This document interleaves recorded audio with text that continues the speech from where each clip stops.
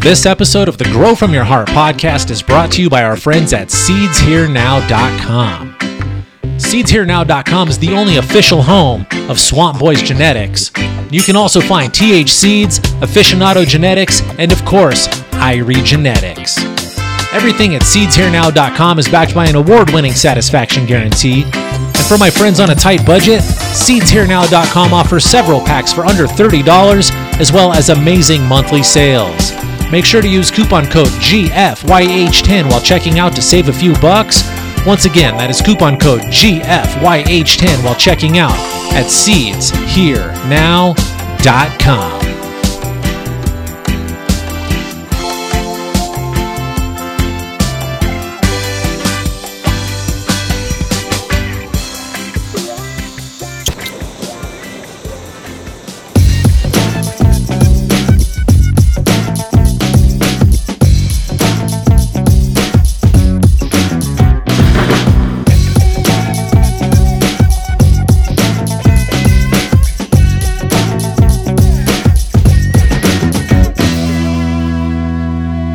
Welcome to the show, podcast world. I'm your host. My friends call me Rasta Jeff, and this is episode 694 of the Grow From Your Heart podcast. In this episode, I'm going to talk about breeding with feminized seeds. Before I get to that part of the show, let's do a few shout outs to a few of those great folks who continue to support the show on Patreon. Let's kick it off with a big Grow From Your Heart podcast thank you shout out to my friend Tartan Mike. Let's send a big fist bump and a thank you shout out to Easy057. Let's send a big thank you shout out to Pro Brewer Home Grower. Let's send a fist bump and a thank you shout out to my buddy Uncle Gigi. I want to send a big thank you shout out to Noah N and Godfather Kush. Let's send a thank you shout out to ADHD Grower and Stone Trout Bum. Let's send a big fist bump to The Larf Night Rises. I want to send a big thank you shout out to my buddy Graybeard. Then let's wrap it all up with a big Grow From Your Heart podcast thank you shout out to A Friend with Weed. Big thanks and big shout out to everybody who continues to support the show on Patreon. If you are not already supporting the show and you would like to learn how to do so, all you have to do is visit www.patreon.com/growfromyourheart. All of the information you need will be right there on the screen, and you know I do include a link in the show notes and in the video description to make it nice and easy for all of my friends. This episode will come out right after Thanksgiving, Indigenous Peoples Day, Black Friday. It will actually come out on Cyber Monday. I hope everybody had a great holiday. I hope you had a good feast. I hope you had a good walk with your cousin. I also want to tell everybody, big thanks for all of the support on the Black Friday sales. That's right, we put out a couple of new strains, and if you were looking for those new strains on Black Friday and you had a problem finding them, that is because they sold out almost instantly. That's right, they dropped at $4.20 on most of the vendors. By $4.30, most of them were sold out. So a lot of people were sending me messages asking where and how to get those new drops. I do apologize, they went quite quickly. They are being restocked by the time this episode comes out. Most of the vendors should be replenished with the new drops of Saka Souffle and the machine. So check the website, check the vendor links. You should be able to find those new packs in stock somewhere. So if you were looking for the machine and Saka Souffle on Black Friday and you were unable to get those, I do apologize. However, they should be back in stock now. So once again, check that vendor list, check the websites. You should be able to find Saka Souffle and the machine. All right, I do have one more thing to cover before we get to the main topic of this podcast. The show is approaching 10,000 YouTube subscribers. My goal for this podcast for the end of the year is to reach 10,000 YouTube subscribers. Also, all I want for Christmas is 10,000 YouTube subscribers. If you are listening on an audio platform, I do invite you to come subscribe to the YouTube channel. Come check out the cool 4K video editing I'm doing. I've got two cameras going. They're both 4K. I think it looks pretty good. See my cool background, my lighting. Check out my fancy table setup here. Anyway, I do invite you to come subscribe to the YouTube channel. And if you're watching and you haven't subscribed already, now is the time. Please click that little red subscribe button. Click on the notification bell. That way, every time I put out a new episode, you'll get a notification and you'll never miss an episode of the Grow From Your Heart podcast. All right, let's jump into the main topic of this episode. This question came from the Irie Genetics website. If you've got a grow question, you can visit the Irie Genetics website. There is a Grow Help tab. Simply click on that tab. It will ask you a few preliminary questions. If you are asking a plant-specific question or a problem-specific question, those preliminary questions will help me kind of diagnose your problem. Give me some details. Let me know what's going on in the grow. Then at the bottom, it does give you the opportunity to type out in detail what's going on and ask your question. This was not a plant-specific question. This is a breeding question that came from our friend Laser King, and it goes a lot like this. It says, Rasta Jeff, when you have feminized seeds and you make feminized F2, will you have the same genetic diversity as in regular F2 seeds? That is a very good question. There are a couple of things to unpack to get to the answer to that one. So our friend is asking about feminized seeds. If you don't understand fem seeds, I've done several episodes on feminized seeds. There's a full podcast about it. If you type in Grow From Your Heart podcast, feminized seeds, it will come up. So that is a good basis for feminized seeds, a good base education. So our friend apparently has feminized seeds or is thinking about breeding with fem seeds. And so when you make a batch of seeds, that first batch, we're going to call it, for the sake of this question here, we're going to call it an F1. When you take two strains that are non-similar parents and you cross them, you have now made an F1. You probably made a polyhybrid, but that's just details to talk about in the future. We're going to say for this question, you've made an F1. So you've taken a plant and reversed it and used that pollen to put onto a different plant, and now we have made an F1 that is feminized. That may also be called an S1. It could also be called an R1. We're going to talk about that. Those labels, and people are going to, those are kind of made up labels by the cannabis industry. We are kind of bastardizing all of these labels for the cannabis industry. I think S and R were kind of made up by the industry to indicate. So let's talk about what an S and an R are, because that will help us out. When we are reversing plants, when I'm making feminized seeds, we are reversing a plant. I'm taking a female plant and treating it with a solution to cause that plant to create pollen, which will all be female pollen. Then we put that pollen on another female plant.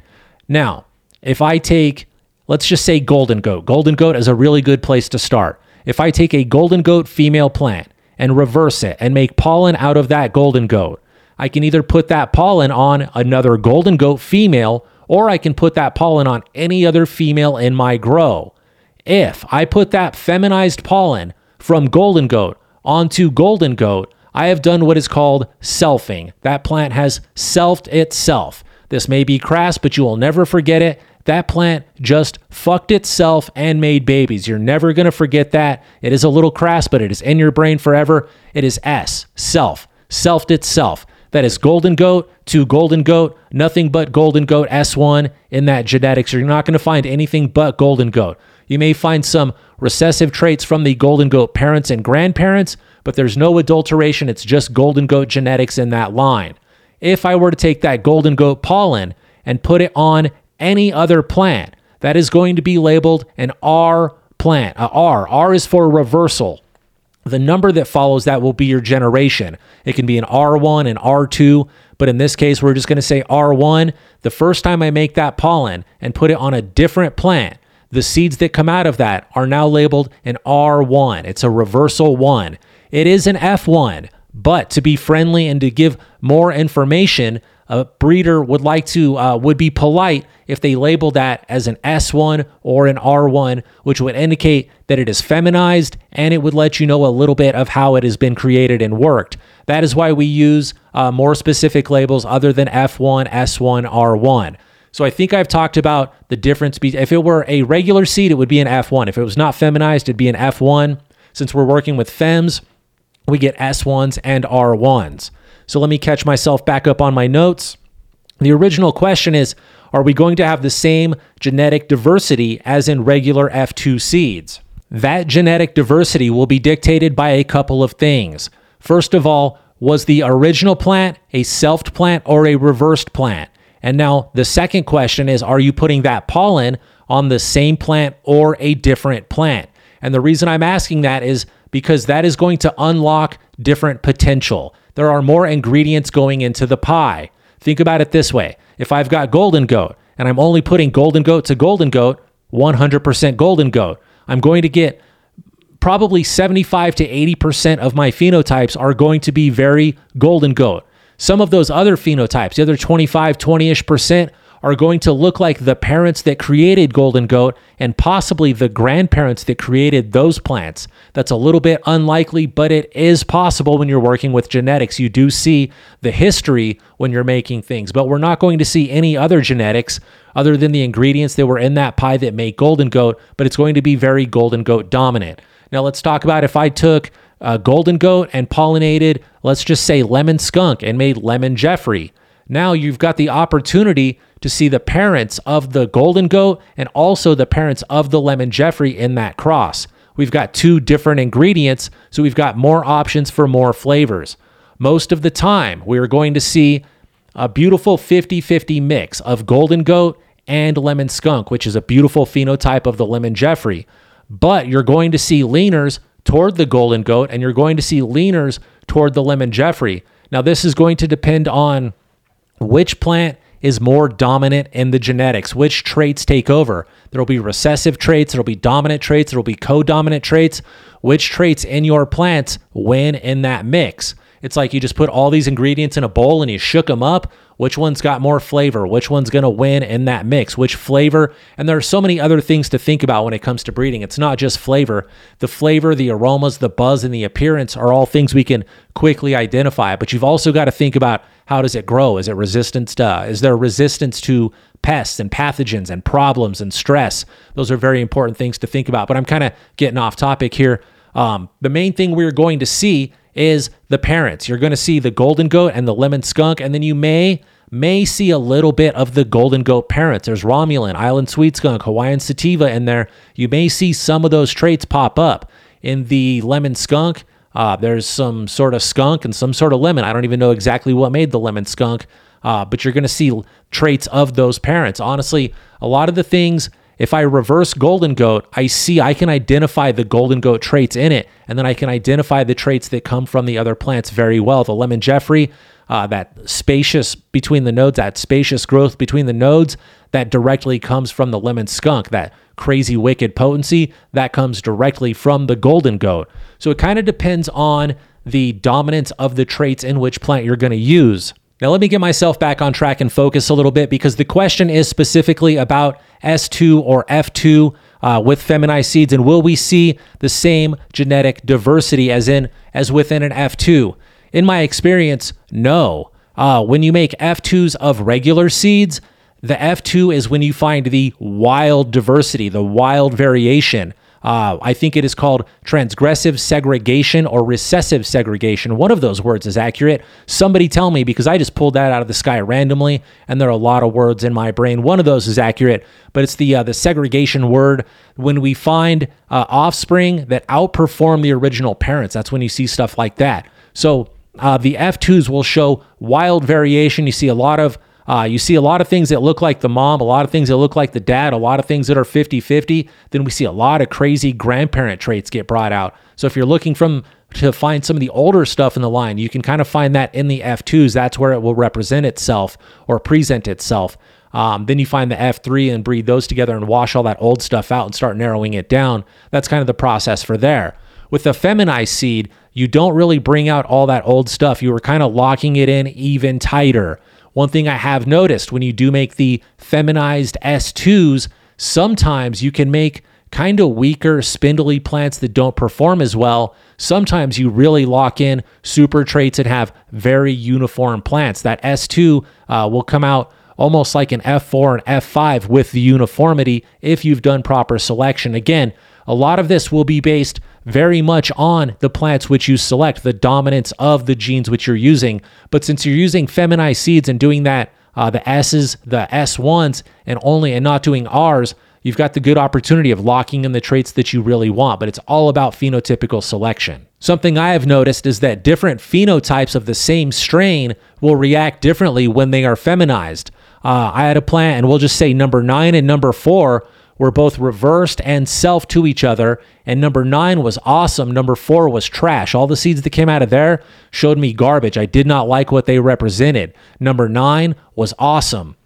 My favorite plant that came out of the S1s of number 9, I made S2s of those, and that got labeled, if I start talking numbers, I'll reveal what it is because it's known as number 77. Number 77 had problems being reversed. It was so dominant and so female that I could not reverse it. I had to really spray the shit out of it, start spraying it early to get it to reverse. So the original question is, will I see the same genetic diversity in the F2s?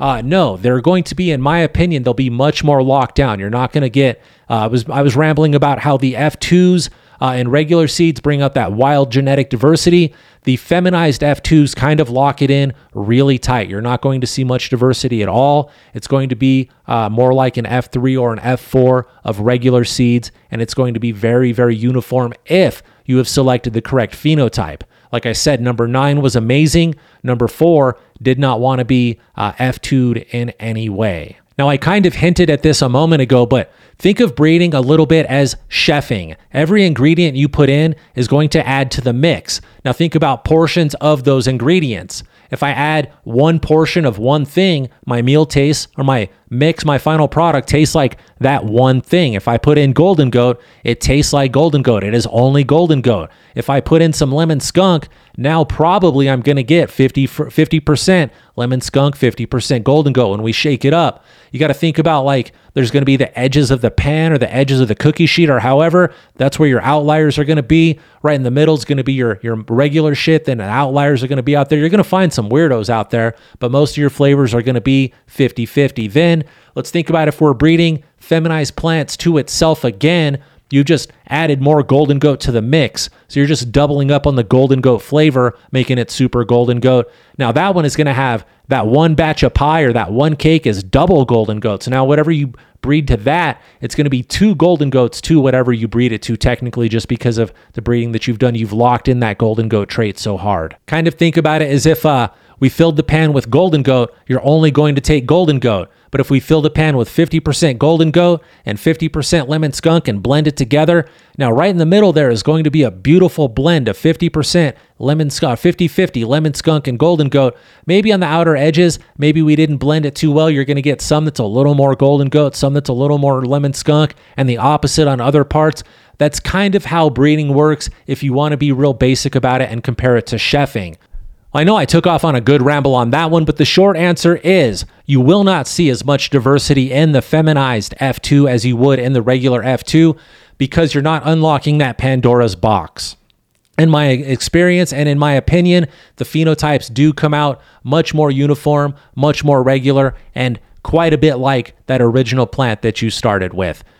Sometimes, though, you can create weak and spindly offspring in the feminized F2, but a lot of the times you do make very stable, uniform, viable crosses when doing the feminized F2. All right, ladies and gentlemen, boys and girls, pimps and hoes, friends and foes, smokers, growers, clone cutters, and pollen chuckers, all of you beautiful cannabis enthusiasts out there, I want to thank you once again for listening to another episode of the Grow From Your Heart podcast. This may be a quick episode after some editing. I do want to make sure to get this episode completed. I've been experiencing some camera technical difficulties. I want to get this episode done, get these cameras checked out, see what's going on. I do promise longer, better episodes in the future. I do have 2 more breeding questions here lined up. We will get to those in the next episode.